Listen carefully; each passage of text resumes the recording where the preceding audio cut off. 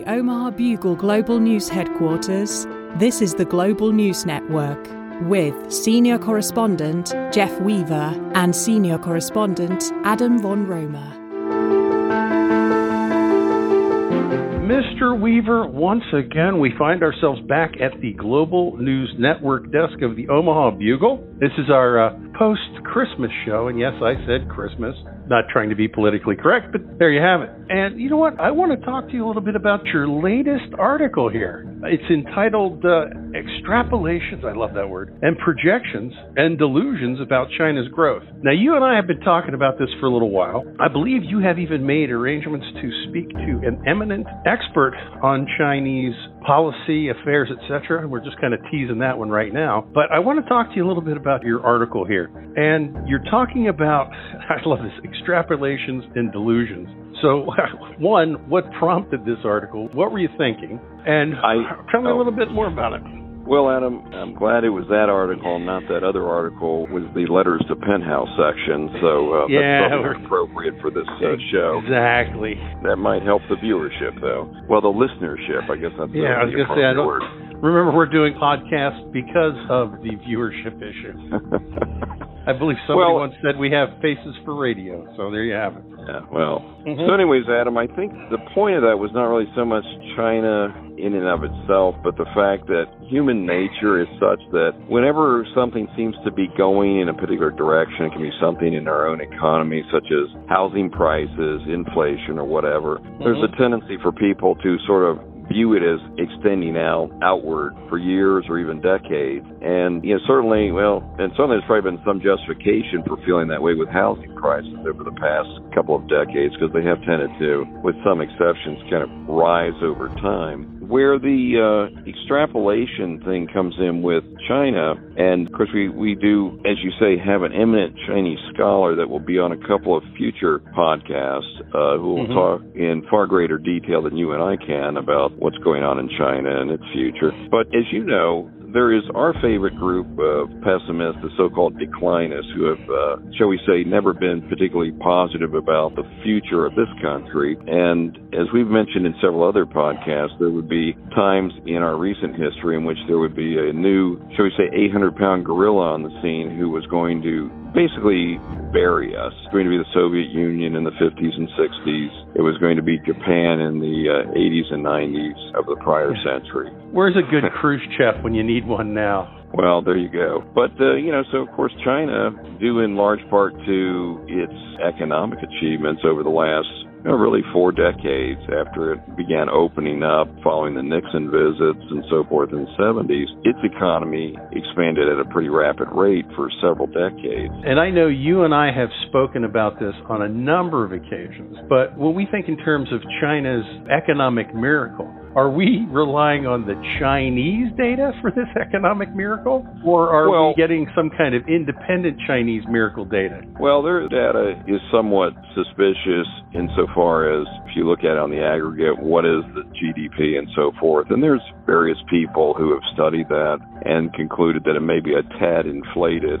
But it's hard to tad inflated. It goes up 10% a year every year. Well, in recent years, it's kind of stumbled a bit. But, basically what happened was they followed the same investment model as the old Soviet Union and the same development model. It was very investment-oriented as the old Soviet Union and the Asian tigers, as they call them, Japan and South Korea and so forth, where they invested in certain industries. They had a lot of labor. In the case of the Soviet Union, there's certainly a lot of raw materials available, less so in the Asian countries. But there was a real focus, because the economies were so small at the beginning of their stages, you start throwing in a lot of labor that's in the countryside not really being used, and they're now in factories, and or you start throwing a lot of materials in the process, you start building up a bigger economy, and so you get a pretty fast rate of growth because your base is so small. What happened with China was, I think in that article, 1985, for example, their economy was about a tenth the size of ours. So over time, over the ensuing 3 or 4 decades, I guess 3 decades, to about 2015, they averaged close to 10% a year in terms of their growth. Right. Now, you remember that old rule of 70, right? If, for example, your rate of growth is 10% a year, the economy will double in 7 years. Right. Your economy will double every 35 years. So you can see the country that's got a 10% annual growth rate is going to be going at a much faster clip than the somewhat more mature economy, the more developed economy that's chugging along at 2 or 3% per year. Right. Of course, what was also happening back then was the Chinese population was increasing pretty rapidly, and that led ultimately to that one-child policy, which they implemented and had in place for about 30 years, where they were restricting families, penalizing families that had more than one child. So anyways, so you fast forward, and China's been going on 10%, 9%, 11% a year, year after year after year, leaving aside the statistical fabrications or enhancements that go on. You know, it's pretty undeniable that they did have cities being built. They were producing cars. I mean, you could count this kind of stuff. So people, our buddies, the declinists, whose analysis is a mile wide and about an inch deep. And what I mean by that is they basically look and say, okay, well, China's chugging along at 10% per year. Their economy is about 70% the size of the U.S. economy at this point. They're growing at 10% a year. The U.S. manages 2 to 3% on average. So, you know, you just do that rule of 70 thing again. Okay, well, China is going to double in 10 years. The U.S. takes another 35 years to double. Well, during that 35 years, China will have doubled once or twice again. And so that's the theory. So ultimately, you've got a Chinese economy in their eyes because they've run the straight line 10% growth out to the horizon. That's maybe 3 times the size of the U.S. economy in 20 or 30 years. And that's what we get into with the so-called the delusional extrapolations, where people just get on this bandwagon and they don't really think about how you even support an economy of that size. And of course, as you and I both discuss, and our Chinese friend will be discussing in a future podcast, you have to have people in a working class and a consumer class to buy this stuff and to make this stuff. I was going to say that was one of the things that you and I discussed, I believe, quite a few times. It's like, oh, it's great. It's great that your economy is growing at this rate. However, there's one small problem. Economic growth, as you and I both, I think we both understand it, is not strictly an external function. A lot of that growth comes internally from consumers. They're not making any more consumers right now. They're kind of on a consumer hiatus.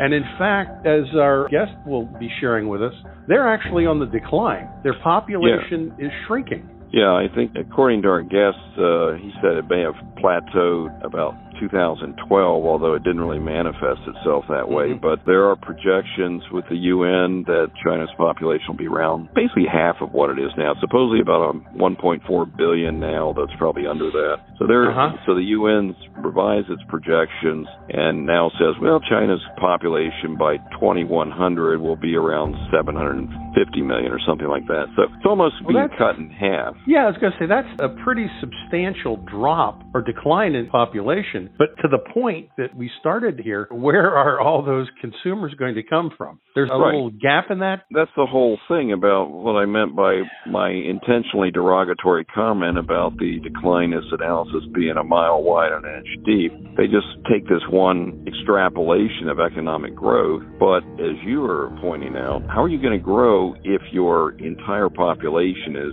essentially shrinking, or maybe the word collapsing is better? Apparently, you need 2.1 children to replace for a couple to replace themselves. That 0.1 is, I presume, due to mortality at the various ages. I mean, it's a real simple thing. I mean, do the math. Mommy and daddy get together and make one kid. Well, that only replaced half of the family unit. Right, and that's what they said, that China's official statistics are that it's down to about 1.0, so it's less than half the replacement rate just to have a stable population.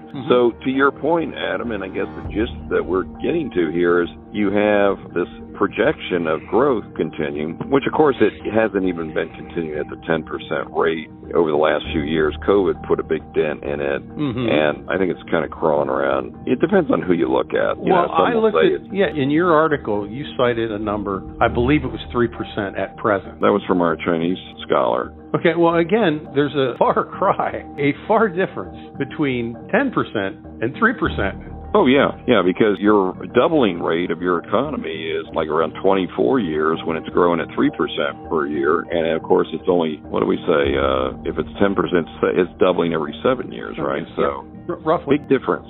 I think, Adam, the whole point that we're getting to is how in the world does your economy grow when you don't have enough people and enough workers to make all the stuff to make it grow and to consume those products?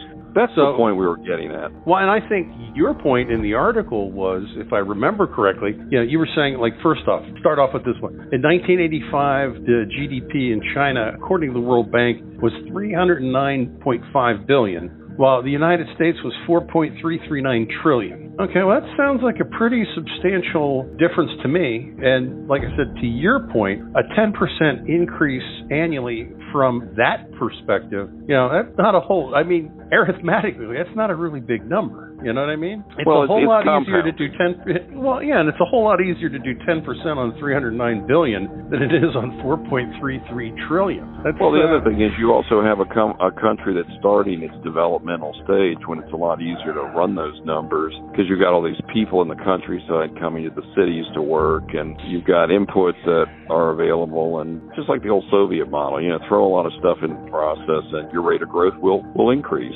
Yeah, but again, to the point, you've got to have a market. You've got to have consumers for that. And while China, and I think you cited this in your article, Chinese global exports rose from 17% to 20.5% in 2019, but took a hit during COVID and possibly stagnated. Well, and the other thing that was offsetting is the Chinese consumer class is obviously beginning to shrink, and that's going to bite into these things as well. Because, I know you and I like big flat-screen TVs, but I don't think you and I want to buy 12 of them for our house just to, help prop up the growth rate of the American economy. Well, number one, no. And number two, I don't think there are any American-made flat-screen TVs. The last thing I remember Curtis Mathis? Made in America.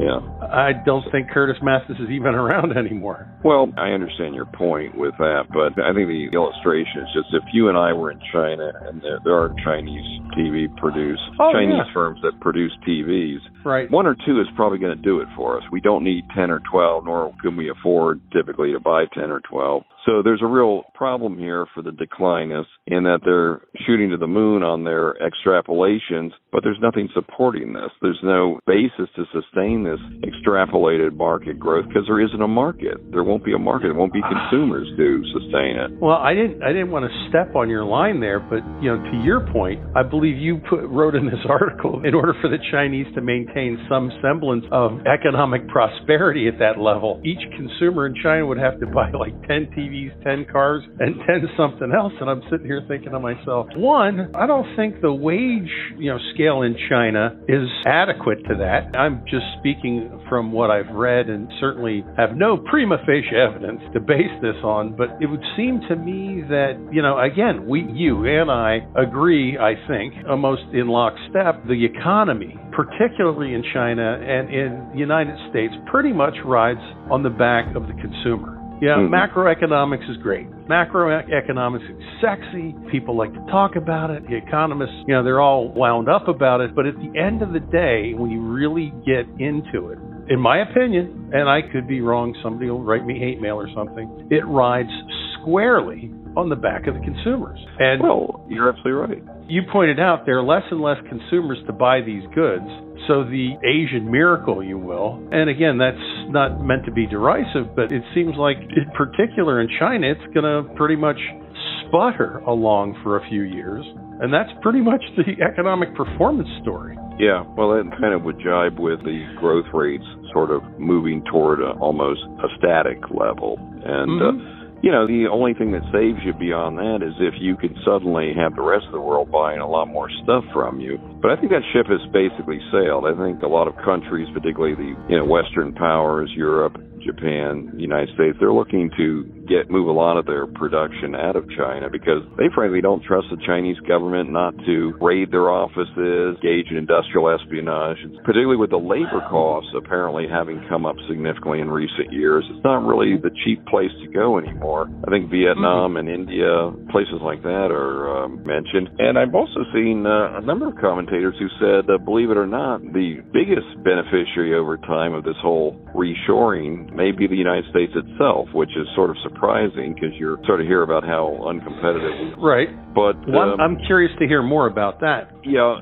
but I think part of it is, respect for rule of law, which is a big deal. If you know with certainty that you can keep the fruits of your labor, it makes you a lot more motivated to do something than if you think it's going to be taken away at a moment's notice by an arbitrary government action. So it's that, but that's a whole other podcast, I think. I don't want to get too far afield from where we were talking about, but I think it's just suffice to say, you and I have seen this in our own field when people talk about the prices of houses and so forth rising indefinitely. Well, they tend to trend upward because things cost more. They always do. Yeah. Always. But, how much of that is nominal due to, the government printing a ton of money as opposed to, a real increase in value? That's something that you can debate. But it does correct itself. It does come down somewhat. But, for example, in Florida, an area where you and I are both pretty familiar with, there does tend to be a gradual rising over time. It does sink back a little bit. It doesn't usually return back to the prior original starting point. Because it does tend to trend upward, and part of it is the fact that people, like it or not, keep moving here. Well, Jeff, to your point, I had for years done an economic outlook conference for a group here. Every year I'd research statistics from the Fed, National Statistics Bureau, housing statistics, and look at the average price of a house over time. And the fact of the matter is that housing prices always go up. But to your point, when you look at always going up, the reason 9 times out of 10 that housing prices always go up, and they go up cyclically. They don't go up like our friends the declinists, straight up at a 60-degree angle. They go up over a period of time. And then the real interesting part is when you start to look at the inflation-adjusted housing prices versus, let's say our other personal favorite, the constant purchasing power of $1. Well, guess what? Housing prices did go up, but not that much. Not that much. Not in terms of real dollars. Now, have they gone up? You bet. Is there an affordability issue? You bet. Is there an affordability issue in South Florida? You bet. But again, is this cyclical? You bet. Is it going to change? You can definitely bet on that. When? Couldn't tell you. But I know it will. It always does. Right. Well, that's the thing, too. If you have a house in certain areas like certain parts of California, New York, South Florida anymore, on paper, you might be a millionaire pretty close to it just by virtue of the house. But are you better off relative to everybody else in that same market? Probably not much difference because everybody's kind of floated up on the same wave of pricing. So you can make the argument that we might have been better off 10 or 20 years ago because we were paying less taxes on our houses back then than we are now, simply because they were valued at a lower level. But let's face it, and the government, in their effort to better serve us and to better take care of us, is always on the standby and ready, willing, and able to raise taxes on our homes to provide us with better infrastructure, better services, and better education. Oh, yeah. It's always better education. Well, certain states like Florida have limits on how much you can raise the taxes in a given year on a homestead. But if you have your fancy second home, or if Von Romers keep a beach house somewhere or a mountaintop lair somewhere, that's fair game for the tax people. It's not your primary residence. An impregnable underground fortress.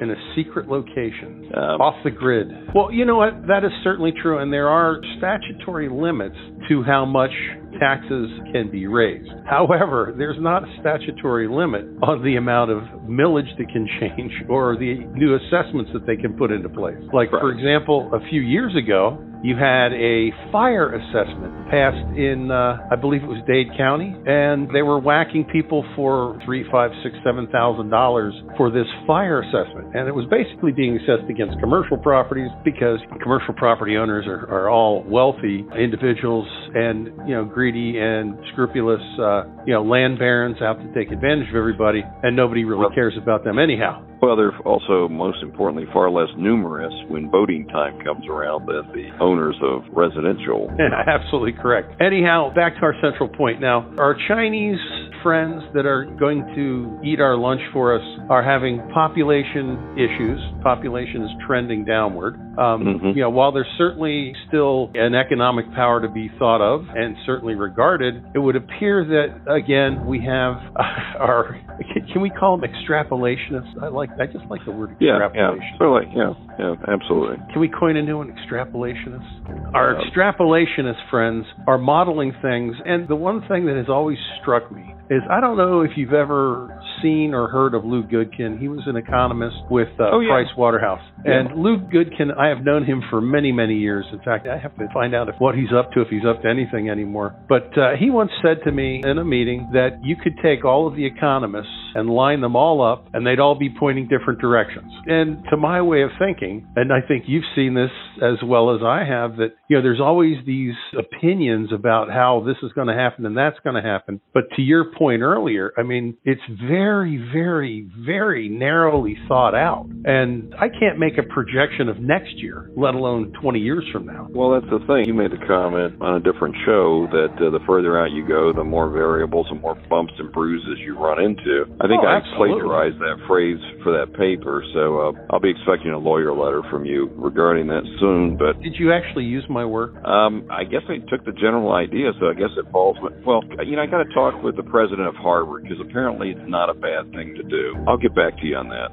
I see. All right. Well, let me know that what the president of Harvard's opinion is on you liberating my work product. I thought it'd be quite funny is since I think her last name is Gay, right? President Gay. She's a bit on the hot seat for alleged plagiarism, and a lot of people are calling for her to resign. Why don't we plagiarize some of our stuff using her works? I don't know. Do we have an issue if we plagiarize the plagiarist's work? Well, that's an interesting thought. We'd have to check with the legal team, I think. Plagiarizing a plagiarized piece of work. That's an interesting thought. I wonder if that's something to ponder. Yeah, we do some research on that. But again, back to our Chinese eating our lunch.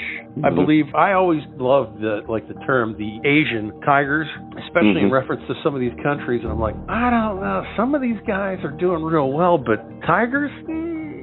That may be being a bit generous. Well, I think, another country, actually a number of them have the same population issues. I mean, I think South Korea is way down near the bottom in terms of its birth rate being negligible and maybe as low as China's. And, of course, Japan's population has been shrinking a bit, too. I thought we talked we about did. Japan's population having taken a real hit. But I think China's obviously been the big star of the show because it's such a large country, and they've certainly in recent years made no secret of their ambitions to be the numero uno bandito in the international system. So I don't think we really pay so much attention to South Korea, probably because they're an ally.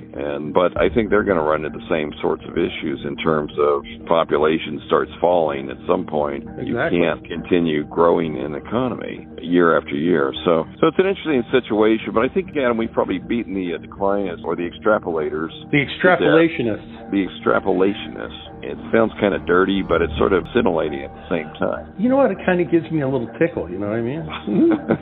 We got to say something. We got to have an extrapolationist conversation somewhere in public and see what kind of reaction we get. So, Adam, I think we've probably covered this topic pretty well. Was there any other topics you'd like to You know what, Jeff? There are many other topics that I would like to consider. However, as you probably already guessed, I am getting the red card waved at me, which means that we need to bring our time together to an end.